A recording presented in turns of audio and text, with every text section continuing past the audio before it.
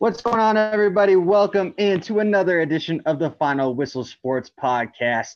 You know who we are. It's Blaine Spencer and Joe Ciccoletti here running the show on a Wednesday episode of the Final Whistle Sports Podcast because, I had worked a 15-hour workday yesterday, and Joe was so kind enough to step away from his work-life balance to hop on and do the pod. How are you, brother? Doing well, doing well. How about yourself? Oh, could be better. Monday night was a little rough.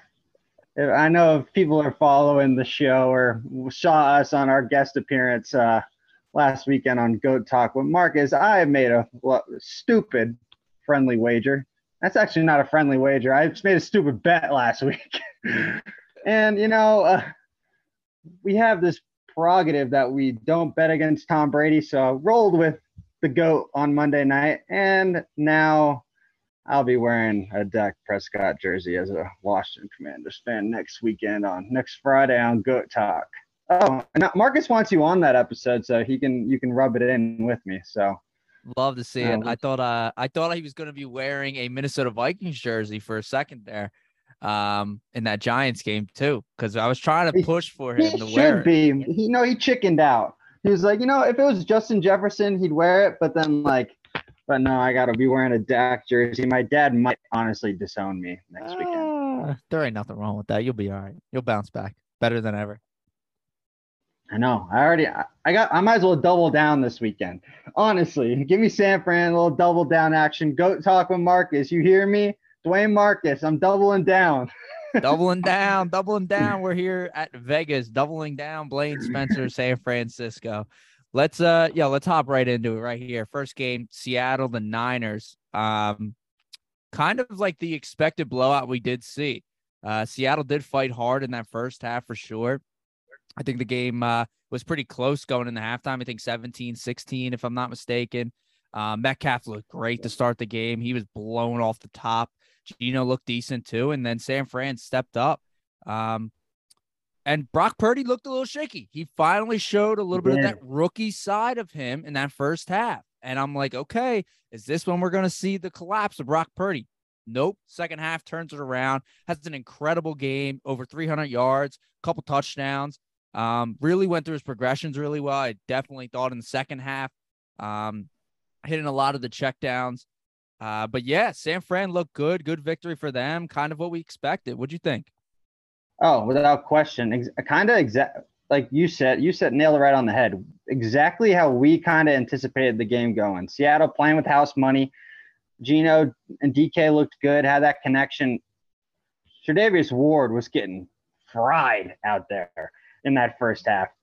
But all you can say is that the Niners have been a second half team, especially these last 8-9 weeks with Purdy at the helm. The defense flips a switch, and that was all she wrote in that second half. Purdy looked crisp. I think that halftime speech from Shanahan really probably settled him down a little bit. Like you said, he was a little shaky. I think now you got to, like we kind of talked about last week, you got to really consider him now as the starting quarterback going into next year. I think he was honestly the performance of the weekend from what I could see from the first playoff start quarterbacks that took the helm. Yeah. No, I mean, he looked good once again. That's for sure. But also kudos to CMC. He did it on the ground today, on Saturday. 119 on the ground rushing, only 2 catches, which is surprising. Usually you're good for him for a couple there for sure. But Debo also had a big game, huge reception. I remember over 100 yards there. Ayuk over 70. And surprisingly enough, George Kittle really didn't do much in terms of stat, but he's out there blocking, getting CMC over that 100-yard mark there. So kudos to them. And we'll see what they do this upcoming week on Saturday, right? Versus the Cowboys. I think they play Sunday because Cowboys had to play that Monday night. Oh, Sunday. Yes, correct. Sunday. Dallas doesn't play on a short week. That's right. So we might as well jump into that game. Cowboys absolutely dominant on Monday night. They will be taking on the San Francisco 49ers, 31-14. It was over by halftime. I mean, Tampa Bay, they had that one drive where they got into the 5-yard line. And when Tom Brady threw the interception in the back of the end zone, it felt like the rails had just fallen off because the team lost all of its confidence. The defense really struggled. And, I mean, we mentioned it, right? We've been saying that the Dallas was the better team on paper, and it wasn't really close, right? But the whole factor was that you have Tom Brady in the postseason. You think that was going to be the difference, and an outlying factor with Dallas having huge pressure on them not winning a road playoff game since the Jimmy Johnson era. But you got to give kudos. Dak was absolutely lights out. He was phenomenal. I think he only had like 6 incompletions, something like that, if I remember correctly. I got to look at the exact stats. So 4 touchdowns. 8 incompletions. 8 incompletions. Thank you. Yep. Still had, was it 4 touchdowns, I believe, or 3? I mean, 4 touchdowns. Yeah. I mean, Brett Maher, the kicker. I mean, I'm surprised he wasn't cut this week, but I'm surprised he wasn't cut at halftime. Right. But an absolute clinic. And like the biggest thing is that for me, this was actually a question I was having with my buddies, and I would throw this to you, because Dalton Schultz had such a big game, and I was arguing to them that, like, I would say Dalton Schultz is not a top 5 tight end. They were kind of pushing back on that. Would you put him as a top 5 tight end? Because, like, honestly, in that game, we could have had 95 yards and 2 touchdowns. That's how wide open he was on like half of those plays. Top 5. That's a good question, because when Dak was out, he wasn't doing anything. Right. Granted, he was coming back off an injury at that time. So I don't think he's out of the top 5, to tell you the truth. I mean, you got to think Kelsey's above him. Mark Andrews is above him. Yep. George Kittle's above him. I think Kyle Pitts is better, even though stats wise aren't there. That might be a little biased, but I think Kyle Pitts is better. Yep. Then you get kind of down to trying to think of guys off my, like TJ Hawkinson. Do you think TJ Hawkinson's better than Schultz? I don't know. I do. Work both ways. Okay. I think Darren Waller, when healthy, is better than Schultz. Yep. And then that puts me at my 5 right there. I don't need to name anymore, but I might be able to. But those would be my 5. Goddard, you put Goddard ahead of him?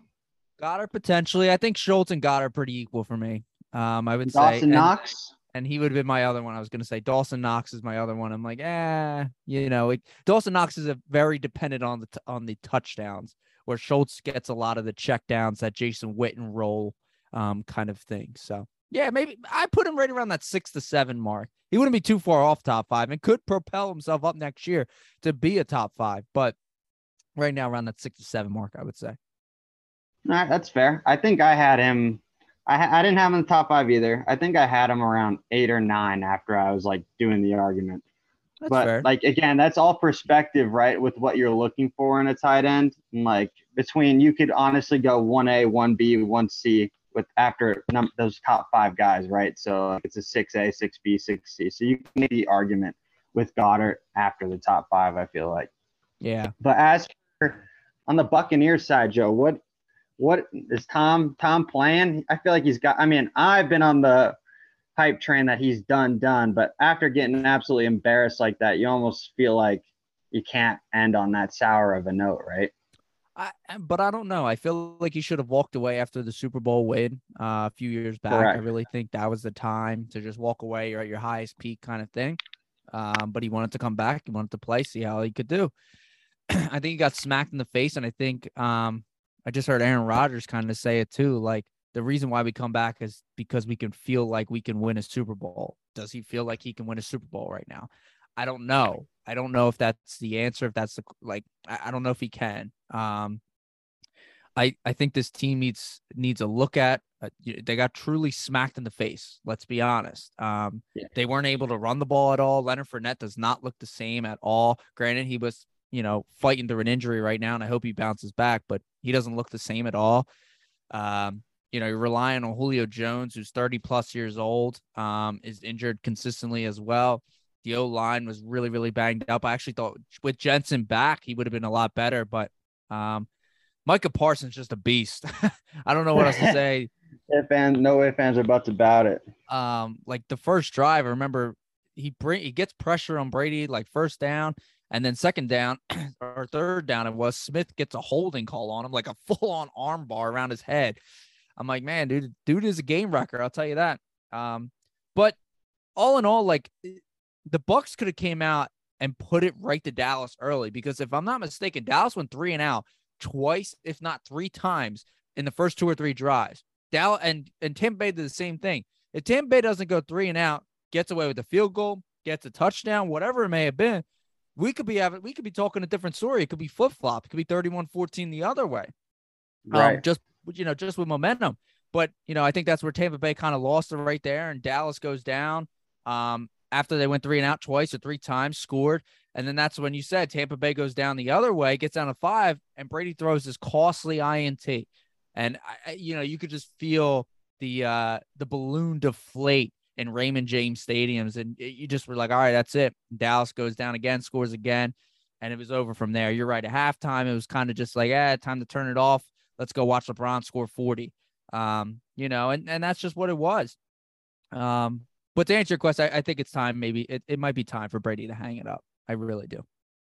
Yeah, because I feel like there's only the teams that are even listed as his potential targets. I wouldn't put them as a Super Bowl contender. I would put them as a playoff contender, like the Raiders. I mean, with Devontae and stuff like that, but that defense is still absolutely atrocious, right? And then trying to think of going back to Tampa, they've just showed especially this year, that they need to almost blow it up because this team's just too old, too slow. They don't have the pieces anymore outside of Godwin and probably Mike Evans. And then when you're looking at it, do you really want Brady throwing 55, 60 times a game? Like he's going to be what, 46, 47? I think it's 46. But still, you can't be doing that. I think it's going to – go ahead. I mean, even look at it like this. Look at all the playoff teams right now that that played last week. There's not a single team, maybe except the Giants, Ravens pending Lamar Jackson. If Lamar plays, then Brady wouldn't go there. And the Dolphins pending Tua. There's no other team that would take Brady currently. They would take their quarterback that they have right now. I think the only team that would maybe consider Brady over there currently is the Giants. After that, it's just pending statuses of their quarterbacks they have now. After that, that's it. So why? Yeah, no, and it's a fair argument, right? Because and most of the people that think he's going to go somewhere, it's an AFC team.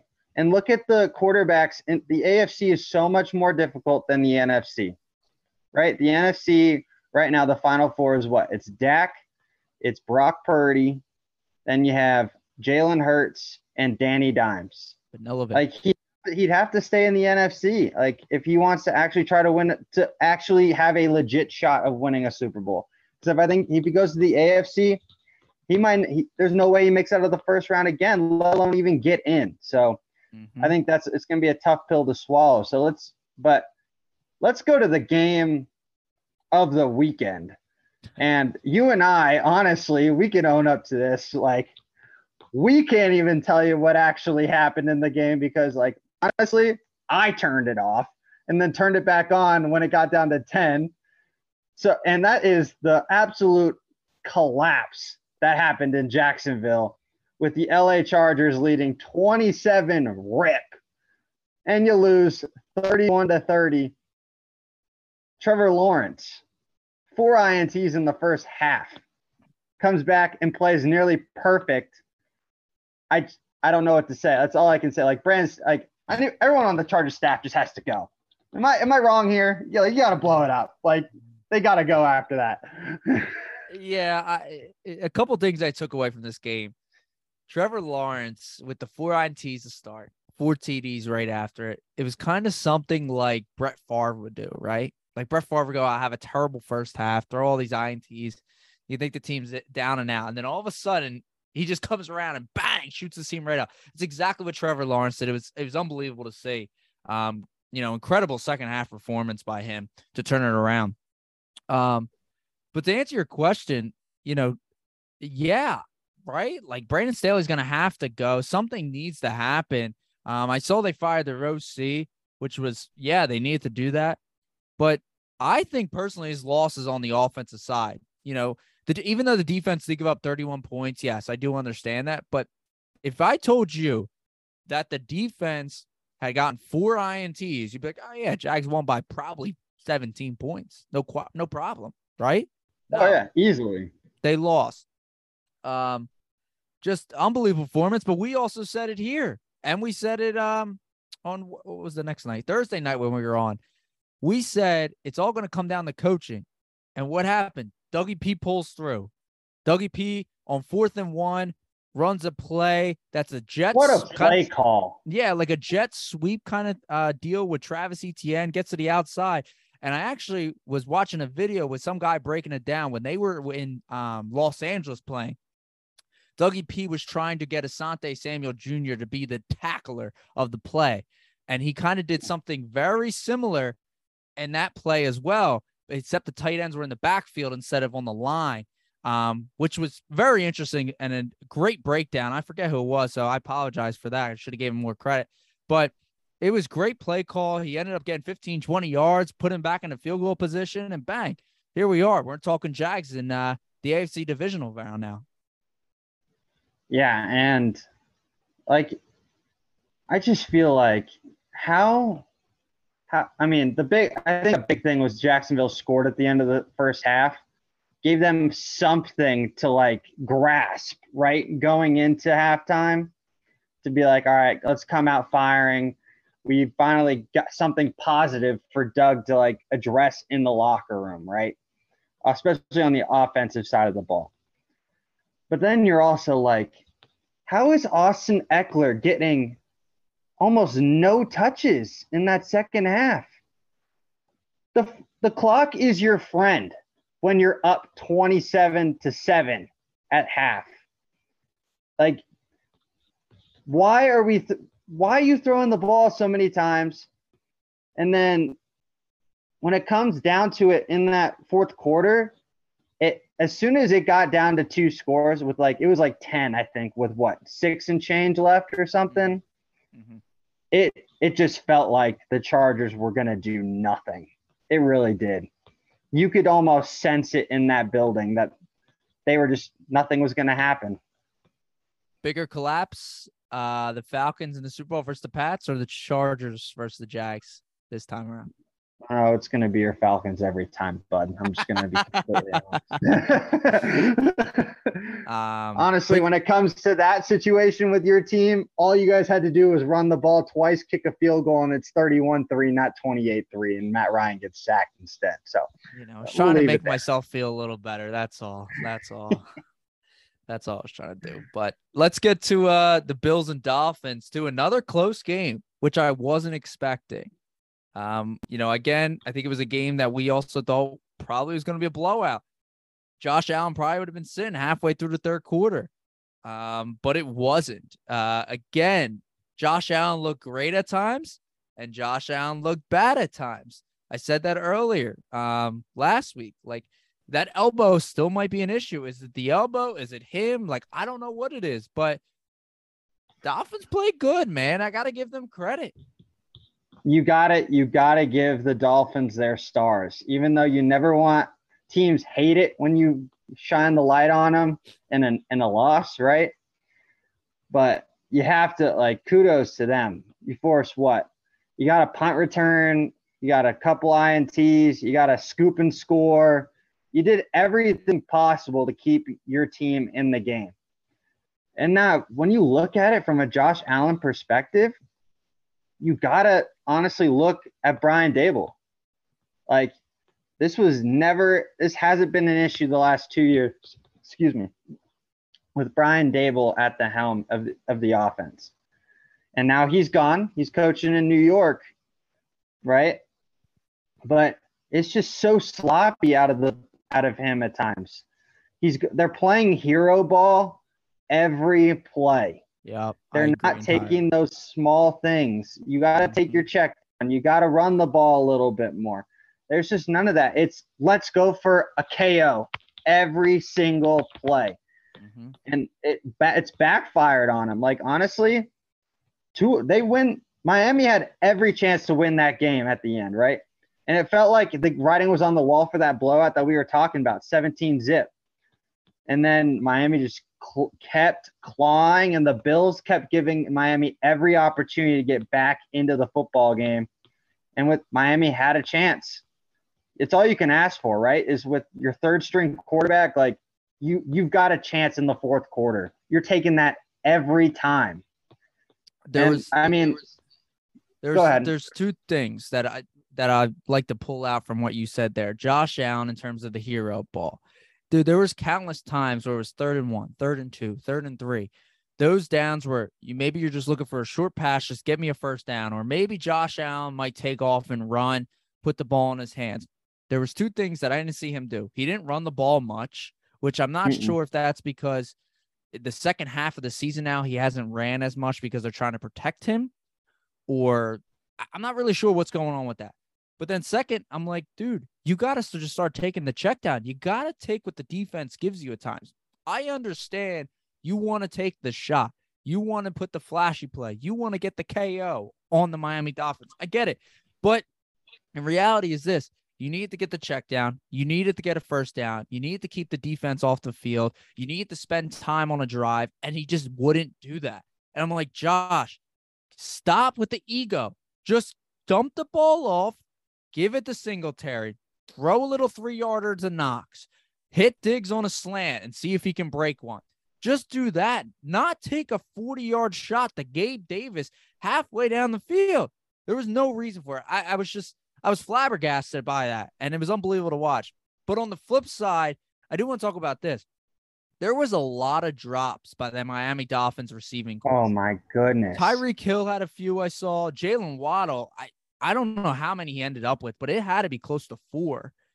And they Easily. were like, and they weren't like drops of like 2-3 yards. They were drops of like, 30, a 40 significant yards down play. the field. Yeah. That could have changed the game drastically. And, if you look at Skylar Thompson and you didn't watch the game and you look at his stats, right? 18 to 45, 220, a touchdown, 2 INTs. Like, wow, that's kind of sucks. Let's be honest. But on the flip side, Jalen Waddle catches a couple of them drops. Tyreek Hill doesn't drop a ball. He could be up over 300 yards. He could have another touchdown or 2 and might not have 2 picks and might be flip-flops. It might be 2 touchdowns and 1 INT. I really thought Skylar Thompson played really well. They could not get the run game going at all, but I kind of expected that. You kind of expected them to load the box. You kind of expected them to force Skylar Thompson's hand and McDaniels' hand to say, hey, you got to beat me in the air. And he kind of did. It's just his wide receivers couldn't catch the ball. It was unbelievable. The amount of times they tried to catch the ball with their body was ridiculous. Yeah. Like, that is the cardinal sin of a wide receiver. You catch it with your hands, not with your body. And when it's cold like that, the ball's going to be slick. It's going to slide out almost 75% of the time, right? So you feel like was a huge thing. And then, come on, Mike McDaniel, bro. Like, that 4th down, like, what are you doing? Like, I get it. Like, you thought it was a first down. You should be thinking every possibility as a head coach. Like, I got to give Mike McDaniel, like, he had a great year in his first stint as a coach with what he had to go through with Tua and his quarterbacks and everything, right? But how are you not planning plays ahead of time that if you're short, we're doing this. If we're good, we're going there. Like, he looked so lost, and it led to the delay game, and it costed them, honestly, that football game in that little bit of a situation. And the biggest thing is that the refs do not give that measurement anymore when you ask for it. I think that was a big thing that the NFL wanted to speed up the game because everyone was asking for measurements constantly when it's close. But come on, you got to be ready for that. Yeah. No, I agree. It was kind of a rookie coach mistake there on him. But like you said, kudos to him for what he had to deal with this season and the ups and downs. Literally the ups and downs. What do you have? 5 straight, 3 straight, 5 straight, 3 straight. It was like, oh my God.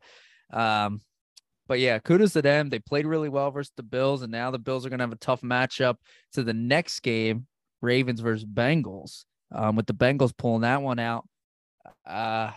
Yeah, kind of a weird game. Going to tell you the truth. What'd you think? Baltimore should be playing this weekend. That's all I got to say. Like, Baltimore did everything right to beat Cincinnati this past weekend on Sunday night. Everything.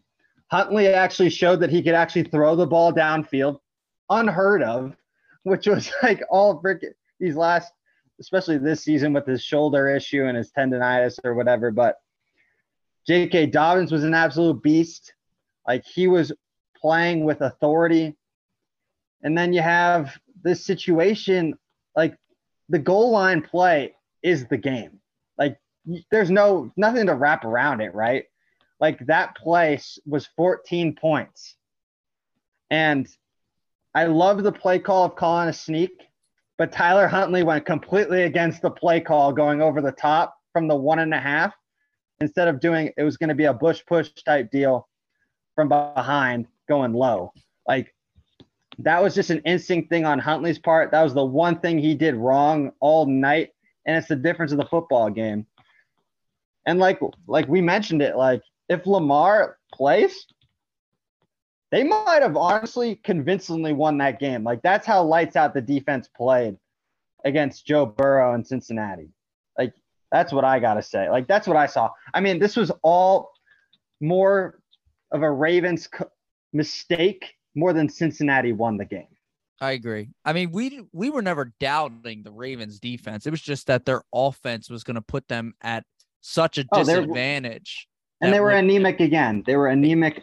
Exactly. That it was going to set the Bengals offense up to be so well. And this offense is a top 3, top 4 unit in the league. For a defense to try to hold up against that, you just don't know. But kudos to them. Yeah, like you said, it was a 14-point swing. Huntley went for the hero jump where if he takes the QB sneak and he's short, they go for a field goal. You're up 3 in the fourth quarter. And there's a shot for them, still to win. There's still a shot. Should they have given the ball to Dobbins? Should they have given the ball to Gus Edwards? I mean, you could play all them scenarios in your head all you want. Do you put the blame on Huntley? Yeah, I guess that's the only blame it can be put on. You really can't put it on anybody else. You can't put it on Jim Harbaugh because Harbaugh pulled through. He knew his team was at a disadvantage to the Bengals, and you know that. And he had these guys prepared and ready to go for battle when they literally just played each other, a week before, and they got blown to smithereens. Kudos to him for being there, like you said, or like I've said countless times, I think head coaching is a big thing in the playoffs. Like I said with the Jaguars, Dougie P is a lot better than Brandon Staley. Jim Harbaugh's, is he better? Yeah, probably. But I think it was just a lack of talent. But again, it didn't really come down to the talent side of things because Huntley just makes that mistake. I think that's just what it is. But yeah, I couldn't agree more what you said. This is more on the Ravens kind of messing up than the Bengals actually beating them. Yeah, and it almost creates like such a unique matchup going into this week with the game. It's going to be Cincy and Buffalo in Buffalo. The game that didn't take place because of it did take place, but because of the whole Damar Hamlin situation, it was never concluded. Like, honestly, I couldn't tell you who's going to win that game just because of how bad both teams looked this past weekend. I literally could not tell you who would win. Well, you're gonna have to make a pick in a couple minutes, but I know, and I will make a pick, but like it's just like that's how like concerning like that is. Like if you're Kansas City, you're like licking your chops. You're like, wow, the two teams that you would argue are the true contenders didn't look great. Like so, but let's transition to the last game, and it makes me happy because Kirk Cousins did Kirk Cousined when it mattered most. And that is with the New York Football Giants with Danny Dimes playing the game of his life. Honestly, he earned his paycheck for this upcoming offseason just in that Minnesota game alone. Game kind of went the way we kind of saw it. We thought it was going to be tight because Minnesota can't stop anybody. Biggest thing was fascinated by me is that the Giants had only scored 27 points twice all year, and they put up 31 to win that game. Like, this was more about the Giants' offense more than probably the Minnesota defense. Well, actually, probably goes hand in hand. But they shut down Justin Jefferson after that first drive defensively. They made everyone else beat him. But if you're Kirk Cousins, like, come on, bro. Like, a 3-yard out pass, I get it. Like, a man's in your face, but you got to force the issue there to give your team a chance. But I got to give kudos to the Giants. They did everything right.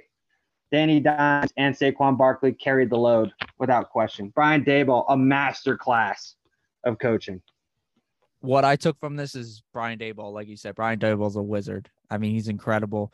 Josh Allen 2.0. That's what it looked like. Yeah.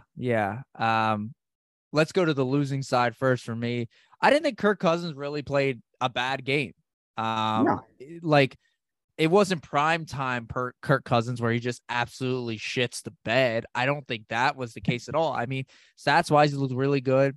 He was playing decent ball, but they also just didn't get the run game going at all. Dalvin Cook only had 60 yards on 15 carries.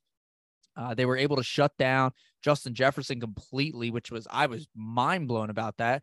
Granted, they let TJ Hawkinson roll, but as the Giants, you got to sit there and think, okay, which playmaker do I want to take away? Is Justin Jefferson going to hurt me more? Is TJ Hawkinson going to hurt me more? Well, Justin Jefferson's the obvious answer. So they were able to double him. They were able to shadow him. They were able to shut him down, which was a great call by the Giants to do that and just let Hawkinson kind of eat. But you can stop him every once in a while. But yeah, on the flip side, though, Dan Jones looks incredible. Vanilla Vic. Vanilla Vic. Don't get me started with that nickname, bro. I mean, there was at one point, I think it was in the second quarter. I was like, let me see the stats, right? Because they don't show the stats constantly. So I'm like, let me see what the stats looks like. This man had 78 yards, or I think like 72 yards in the first half and rushing, couple like 100, 150 in the passing, couple tutties. Like, whoa, what's going on with this, Daniel? Take it easy there. But yeah, he played really, really well. Very efficient ball with very little wide receivers. I mean, Isaiah Hodgins was a practice squad wide receiver on the Buffalo Bills earlier this season. Darius Slayton was maybe a wide receiver 2, 3 on this team. I don't even know any of the other wide receivers after that. Kenny Golladay doesn't ever play. Richie James. I mean, guys that are kind of no-goes. Like, I don't even know who they are. But, yeah, he played well. And Barkley also had a very good game, 50 on the ground, 50 in the air, 2 tutties. Especially that last touchdown was a big one for him to kind of seal it off a little bit. But, yeah, kudos to the Giants. They were able to take advantage of this bad Vikings defense. And moving forward, I mean, they're going to have a tough task against the Eagles this week upcoming. But I want to put it on the flip side for you here with the Vikings. What do you do this offseason? Oh, man. I'd be worried, man. I'd be worried about Justin Jefferson wanting a trade. I really would. Maybe not after this game, but if you have another year like what you did this year, next year. But honestly, the Aaron Rodgers situation now, how it's unfolding, we don't know how Green Bay is going to move forward. But I'm trusting Detroit and Green Bay ahead of Minnesota next year if Aaron Rodgers is there. You can make the argument that Minnesota might be the 3rd best team in their own division next year. Like, that is a fair assessment based off of how bad they've been defensively, not just this year, but the year before that. Like, we talked about it last week. Like, this defense has been anemic for a couple of years now. Like, the stats almost were identical, other than they found their offense actually outscored their opponent this time, unlike last year in those tight games. Yeah, I think you felt like that's the issue going in. That's why I picked New York, right? I didn't trust Minnesota's defense enough when it came to that. That's fair. I feel like, but the whole Stephon Diggs thing that happened a couple of years ago, like, I would be afraid to potentially see that again. Like, especially if this happens again next season. You could see it on Justin Jefferson's face after that game that he was not a happy camper with his team. I kind of looked up their contract situation as well, and they're 20-ish mil over the cap right now. So you're definitely going to see a lot of cuts this offseason from this team. They might have to look Kirk Cousins in the face and be like, well, is there a better quarterback out there that maybe can lead this team?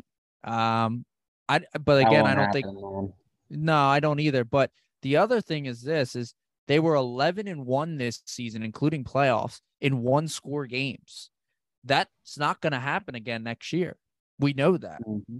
They also, they were the first team in the NFC North. So because they won their division, they're going to have a way harder schedule next year than they did this year.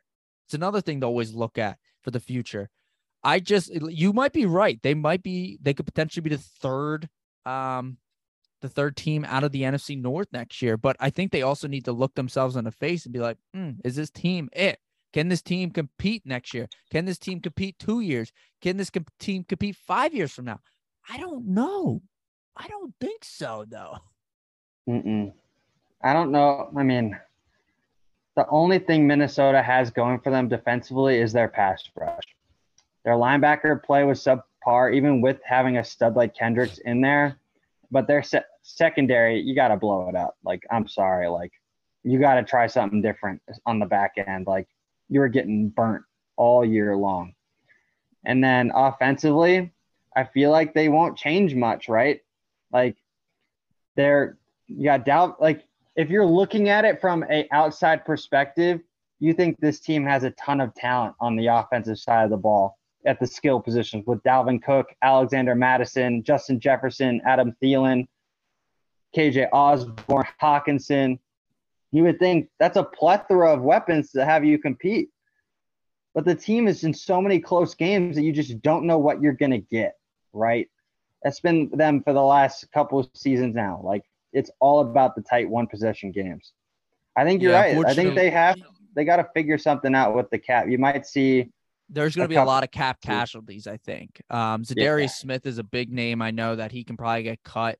But also don't be shocked if like Dalvin Cook gets cut, as well. I don't know if it'll happen, but don't be shocked, because if they like Madison, that's great. They might be able to go pick up another running back that could slide right into this place, but they need to get underneath the cap. And if he's the one where they're like, he's kind of aging a little bit, he's had some injuries over the years, why not get a fresh start? Maybe get a young guy in the draft or something like that.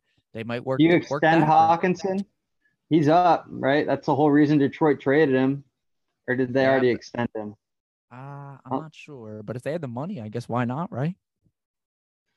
No, the problem is they don't have the money. Yeah, but he's he's going to be he's a top, 8-ish tight end. I mean, he's not too far off from the top 5, I personally think, if he has another very good season.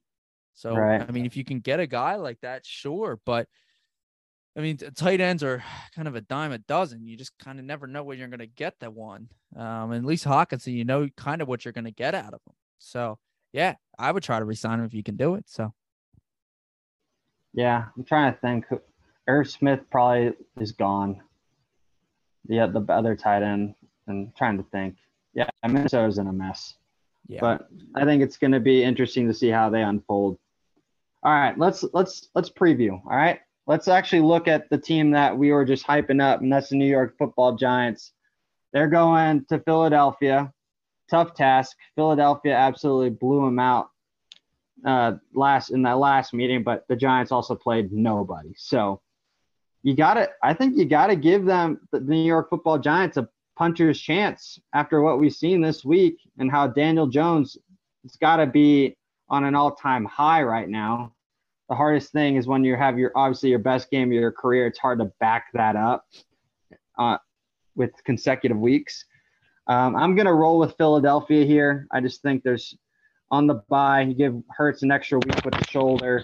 You don't know what you're going to get though, but I think they're able to contain the one person that can hurt the Eagles, and that's Saquon Barkley. And I have the Giants being competitive for about a half, Eagles pulling away late. I've got this one being 30-20 Philadelphia. I like it. So you got a little over 10 point.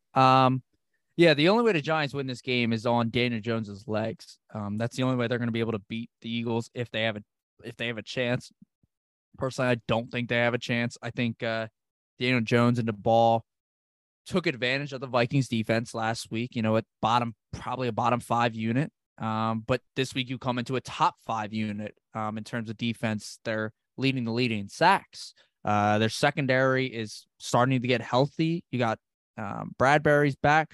CJ, Johnson Jr. What the heck is his name? Gardner Johnson. There you go. I was trying to get it. Gardner Johnson's coming back healthy as well. I don't know if Avonte Maddox is playing too. But this defense is going to be ready to go.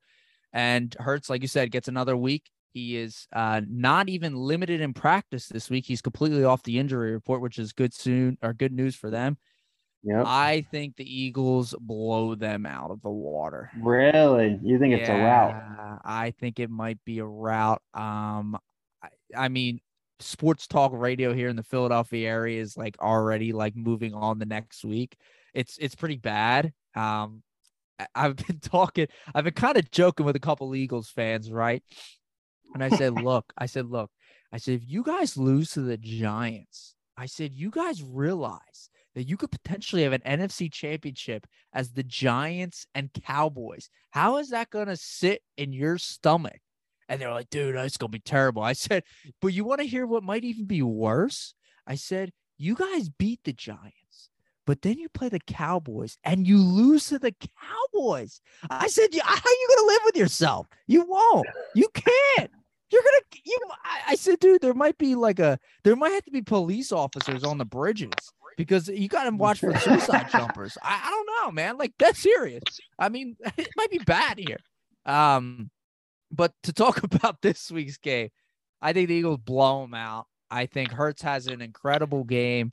I think Barkley gets bottled up. I think Daniel Jones maybe throws a pick or two, or maybe even a fumble comes out of him.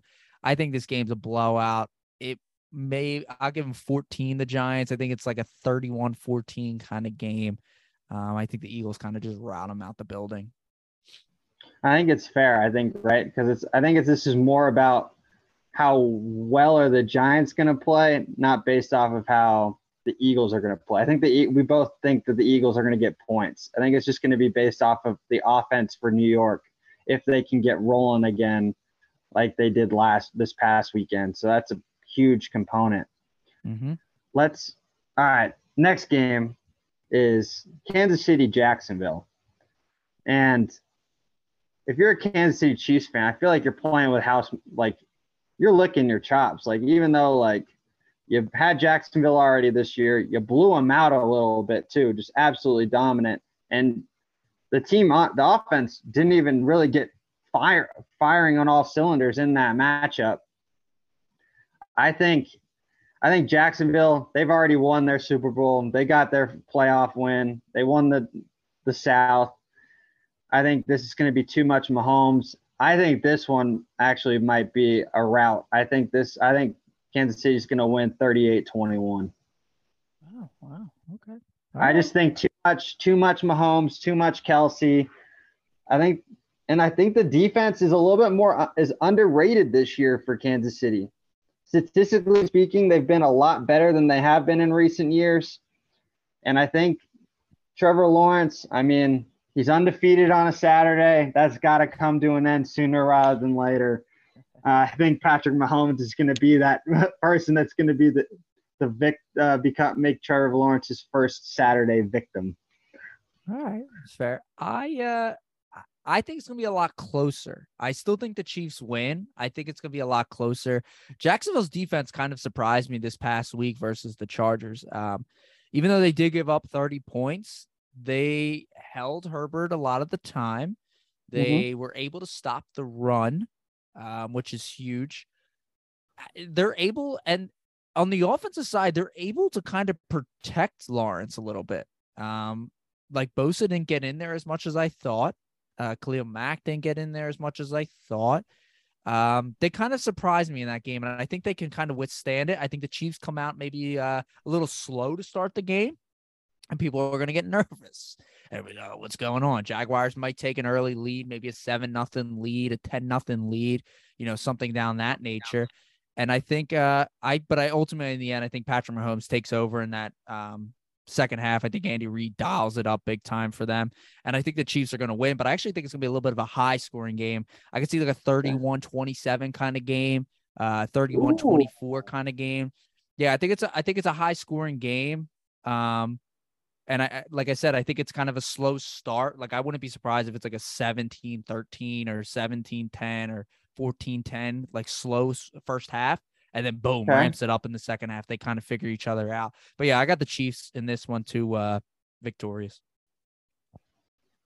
That's interesting. I think the biggest thing for Jacksonville is how you can't get off to a slow start. You get off to a slow start against Kansas City, they will not let off the gas like how the Chargers did this past week. That won't happen. Mm-hmm. So I think that's going to be the biggest component for them. And like you said, the defense has been surprising these last couple of weeks. It showed up when they've needed to show up and show out. They're young, they're athletic, so that gives them an opportunity. But it's going to come down to the two quarterbacks, who's gonna perform when it matters most. So keep an eye on Frank Clark. I think Frank Clark gets a big time sack. Late. Yeah, like late in the fourth quarter. That kind of just sets the Jaguars back. Something's gonna happen there. I got a feeling with Frank Clark. I like that. That's a good pickup there. All right. Let's go to the other AFC matchup. The one that I honestly have no clue what I'm going to do. So I'm going to let Joe go first. I'll rock with you. That's the Bengals and the Bills. Give me an extra couple minutes to think and finally make a decision. Two teams that easily could have lost this past weekend, but I feel like this game could be a fascinating one as well between Josh Allen and Joe Burrow. What do you see happening up in the Mafia? This is the problem here because I got stuck with this last week in the Giants game. The heart's telling me one thing, the mind's telling me the other, right? So I'm in that boat again. Love Josh Allen. I think he's one of the best quarterbacks in the league, if not, at times the best quarterback, but he's been making a lot of mistakes this year. And it's been something different that I haven't really seen over the last couple weeks now. But Joe Burrow and that team still rocking and rolling, still winning games. Did take a little bit of a hit on the offensive line this week. Williams getting I think a dislocated knee or something like that. Not good stuff. But you got Trey Hendrickson on the other side. He's going to be wreaking havoc on the Bills offensive line.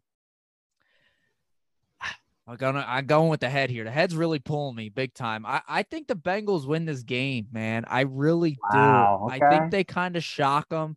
I think Josh Allen's still going to try to be playing that hero ball. He's going to get a couple on Eli Apple. He's going to get burnt. We know that. It's just what happens.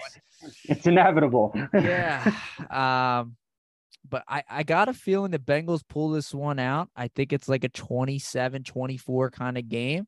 Ooh, okay. Bengals pull this one out, and it's tough for me to say, even though I'm probably going to be rooting for the Bills. I'm going to be honest with you. But the mind's telling me Bengals win by 3.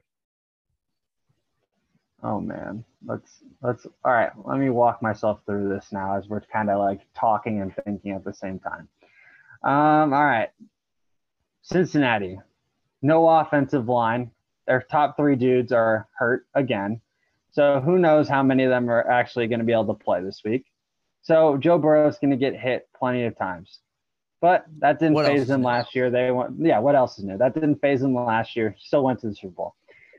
Got all the skill positions all over the board. You got Diggs, you got Davis, you got Beasley, you got Knox, you got Chase, you got T. Higgins, you got Tyler Boyd, and you got Joe Mixon. List goes on, right? The game's going to be a shootout. I really do. I think this game is going to be a one-possession game. It's going to come down to who has the ball last. I think it's going to be very reminiscent to Chiefs-Bills last year. I think Josh Allen does just enough because I picked the Bills to win the Super Bowl earlier this year, and I got to hold to my guns because he's still there. riding with Josh Allen, 35-31. Game's going to be a spectacle. I really do. I think it's going to be fascinating because I think both teams, like, even though they got through it this week, McDermott and Taylor are going to coach both of their teams hard this week and be like, yo, y'all sucked. Like, you guys shouldn't even be here this week. So I think that's going to light a fire under both teams. And it's going to be a fireworks. I think it's going to be fireworks. I think more of a fire's not going to be put on the performance of last week, but more of the performance that could have happened 2-3 weeks ago. I think I think more fire's going to be put underneath there is like, hey, we're going to do this for DeMar, especially on the Bill side. We're going to do this for DeMar. We're going to win this game. We're supposed to be playing this game. We could have won that game. Same thing with the Bengals a little bit on the other side. Like, hey, we weren't able to play because of an unfortunate situation, but hey, let's go out there and beat them. Like, that's what we were supposed to do that week. And I think both are going to use for motivation for that. I also could see like an overtime game here. I think this might be the first overtime game we see in the playoffs right here. Yeah, I agree. I think, imagine if we see the new Super Bowl rule, the new rule. Yeah. Kind of to see how I hope it's not a dud, though. Like, the rule just turns into, like, the ball turns into a pick six or something if it goes to overtime. Like, make the rule actually useful and someone goes down and scores, and then so that the other guy can go down and score as well. Like, that's what I want. But I feel like the rule almost going to backfire in and of itself this year. Yeah. Which kind of suck, but it is what it is. Yep. All right, last one. All right, I'm doubling down. Give me the Niners. I'm not even going to really talk about this one. I think San Francisco arguably is the best team in the postseason right now, and they're right now my favorite to win the Super Bowl. Like, that's how good this team has looked, even with Brock Purdy at the helm. I think the Cowboys got that little bit of a weight off their shoulders, finally getting over a huge hurdle like that is winning on the road. But how much, like, this all week, this game has been talked about as, is Mike McCarthy going to blow it at the end again with clock management? Is that going to actually give the ball to the ref? There's just so much noise around this. And I think this game is going to be a lot more low scoring than people think, because I think both defenses are extremely solid. That corner opposite of Diggs is going to get burnt at least once. Like, that's a wrap. That's a layup, right? So I'm going to take the team that's got the better defense and who has been playing more lights out and consistent this year, and that's San Francisco. I like it to be another low-scoring game, tight. I think it's going to be like a 24-20 type deal, and I'm going to roll with San Fran in the Bay. Fair enough. Fair enough. I mean, you guys know it. I've been a very, very, very big fan of the 49ers this year. Them riding them the entire way. Big Kyle Shanahan supporter as well. Couple key matchups, keep an eye out here for. Parsons versus Trent Williams. You're talking about probably the best tackle in the league versus arguably the best pass rusher right now in the game. How are they going to stand up between each other? I mean, it's not like Parsons is going up against Donovan Smith versus Tampa Bay. We're talking about the best tackle in the league right now. How will he be able to withstand? Brock Purdy should be able to get protected at least versus him, so not as much pressure, hopefully, right? And then, like you said, Dallas defense been playing pretty good. And, but San Fran has the amount of weapons that they have is astronomical. I mean, you first start out with the best running back in the league, CMC, a top 10, top 12 wide receiver in Deebo Samuel, another good wide receiver in Brandon Ayuk. And then you kind of forgot about a guy who didn't do anything last week, is George Kittle as well. Could George Kittle be the X factor and have a huge game? I don't know. He could. But then on the flip side, Dallas is definitely going to have a chance to take advantage of the San Fran secondary a little bit. I do believe so. However, I think Dallas needs to get their running game going to set up their pass. They do well a lot off the bootlegs, the play actions kind of thing. And San Fran defense is pretty good. I'm not going to lie to you. Pollard last week, I think had 70 or 80 on the ground. Zeke got shut down last week. And if Pollard gets shut down like Zeke gets shut down, this offense could sputter real quick and it could be dangerous for them and they could get shut out very quickly. I don't think it's going to happen. But if I was the Cowboys, I would be like, I need to emphasize this run game. I need to have 4 yards of carry on these guys every single time. It needs to happen. Or Dak's going to need to get his legs moving a little bit and get moving. A repeat of last year's wild card round with, like you said, Dak screwing up, didn't get the ball to the ref and didn't snap the ball and pain in the ass, but whatever. I like San Fran. I'm going to still keep rolling with them. I don't think it's a 24-20 game. 49ers have been like doing pretty well on the offensive side of the ball. They've been over 30 points over I think 6 of the 7 weeks or something of that nature. So I'm going to continue with that. I think they scored 31 points this week. I think Cowboys are going to get theirs. I think it's like a 31-27 kind of game, 31-24 kind of game. Okay. But yeah, I think it's the Niners to win. I think it's going to be a good game, but ultimately I actually think the Niners get up like 10, maybe 14 in the fourth quarter. Cowboys kind of score maybe touchdown. Like a late touchdown to kind of at least kind of make it seem a lot closer. But yeah, it'll be that's what I'm thinking is going to happen. Question before we wrap up: if you only could sit down Saturday or Sunday, which day are you sitting down to watch one of the other games? Trying to think of, so Saturday is Eagles, Giants, and Chiefs, Jags. Correct. Sunday is Bills, Bengals, Niners, Cowboys. I gotta say Sunday. You're sitting down. I think I would have to say Sunday. I think all 4 games are going to be a lot more are going to be pretty competitive. I think we can make the argument that like Saturday's games, we both said that one may be a rout. Like I said, Jags, Chiefs might be a rout, and you said Giants, Eagles. I think Sunday's games are going to come down to the wire. I really do. Like, I think the Cowboys have a lot to prove with trying to get over that hump again, which is getting to a championship type of game. And I think the Niners are going to continue to prove why they're always right there year in and year out. And then when it comes to Buffalo, Cincinnati, we kind of mentioned it. Like, you got arguably you've got 2 of the best 5 quarterbacks in football going head to head, and that could be fireworks just in and of itself, because it was a game that pretty much didn't take place. So a lot of unknowns in that matchup too. So got to roll with Sunday. You? I agree. Yeah, I would also sit down on Sunday. I mean, the matchups are going to be incredible on Sunday. I think they're going to be very solid games. The Eagles game, like I said, it could be a slight blowout, but also the fact I got to think of it like this, man. We're on the East Coast. I mean, these games get late, man. I get tired.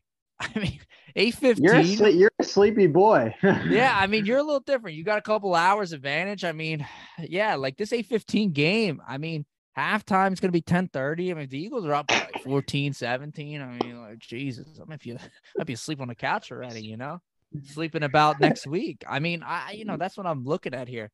But no, in all seriousness, I would sit down for the Sunday games. I think that 3:00 game is going to be incredible stuff to watch. And then I think the Niners game is going to be good too. Like I said, maybe fourth quarter kind of dwindles itself down, but I think it's still going to be a really, really good game. Yeah, all 4 games. Don't get me wrong. I think all 4 games are going to be good, at least for the first half. We'll say that. Right. One thing that's gone for you, the Sunday games, they'll be over before bedtime. It's a 4:30 start. It's a 6:30 start for you. Yeah, I was going to say, right 4:30 for you, 6:30 for me. 4:30 for me. Yeah. That'll be nice. It'll be perfect for you. Yeah, I agree. It'll be real nice to be able to take a shower, put the time card in for work, and we'll be good to go. Move on with life. Fan-fucking-tastic. I love it. All right, brother. Same time next week? Yeah, we doing when? Nah, it's a Tuesday. We got to come back. I know. We got to come back to a Tuesday. I know. We got to get back to I might be recording from the office, though, on Tuesday. That's going to be good stuff right there. Hopefully your boss doesn't walk in, but we'll be all right. Hey, one thing I got going for me, hopefully my boss isn't listening to this, but like, yo, boss, like, I know you're out of the office by 4:00, so like, I'll be all right if we're recording around 6. So, yep.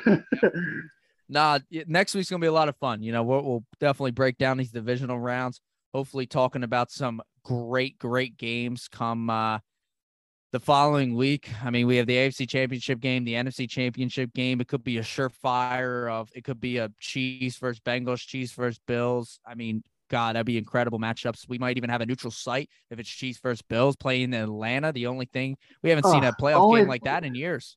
And then on the other side, I mean, you might have a NFC East divisional matchup once again. Could be wild stuff to see. Man, I don't agree with that neutral site rule, man. Like, something happened. Like, go to Arrowhead, grow up. Like, honestly, I get it. Like, it's an unforeseen circumstance, but like, come on. Neutral site game. I'm okay with it. I wish they picked it somewhere different, but yeah, I'm okay with it. Honestly, I was waiting for them to say Detroit because Bill's already played in Detroit this year. To tell you the truth, one of my buddies kind of recommended it, and I don't. It would have been more the center point if it was Bengals and Bills, not Chiefs. But the center point would have been the horseshoe of Ohio State. They played at Ohio State's campus. That'd be tough. It would have been wild. But you know they were gonna put it in a dome though. You knew that was gonna happen. Yeah, I had a feeling, yeah, but it would have been an incredible atmosphere. I mean, the place holds like over 100,000 people. Like, I don't know if they would have got 100,000 people to go, but like it would have been unbelievable to see. Oh, 110%. I don't know. It'll be interesting. Maybe we'll be in it. You don't have them going to Atlanta anyway because you got Cincy winning, so you got going to Arrowhead anyway. Yep, we're gonna have a rematch, baby. All right. I think that's gonna be something to see. You know, maybe we'll be able to work in some other sport talk next week because you know we won't not as much to break down go as football wise. I agree. Yeah, maybe get some football. Get the football talk in. Maybe talk awards because awards are going to be coming up soon. That week or two from there. Golf's back full swing right now, coming around. They're getting through the Hawaii take right now. So we'll get into Kim clutch last week. Very $600,000 chip in, man. Good for him. You gotta do what you gotta do. Yes, sir. Yes, sir. Well. All right, everybody. You'll see us next week on the Final Whistle Sports Podcast. You know, it's going to be fascinating as always. Tune in.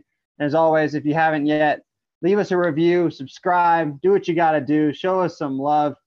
Also, we're going to be – I haven't told Joe this, but we're going to be doing a little bit of a merch drop in the next couple weeks. So – plus, because I owe Joe some gear now, finally. So I got to get on top of that and send him some stuff. So, but watch out for a merch drop. Put in your reviews and what you guys are looking for potentially. So, as always, Joe Ciccoletti, Blaine Spencer from the Final Whistle Sports Podcast, signing off, everybody. We will see you next week back on a regular Tuesday episode of the Final Whistle Sports Podcast.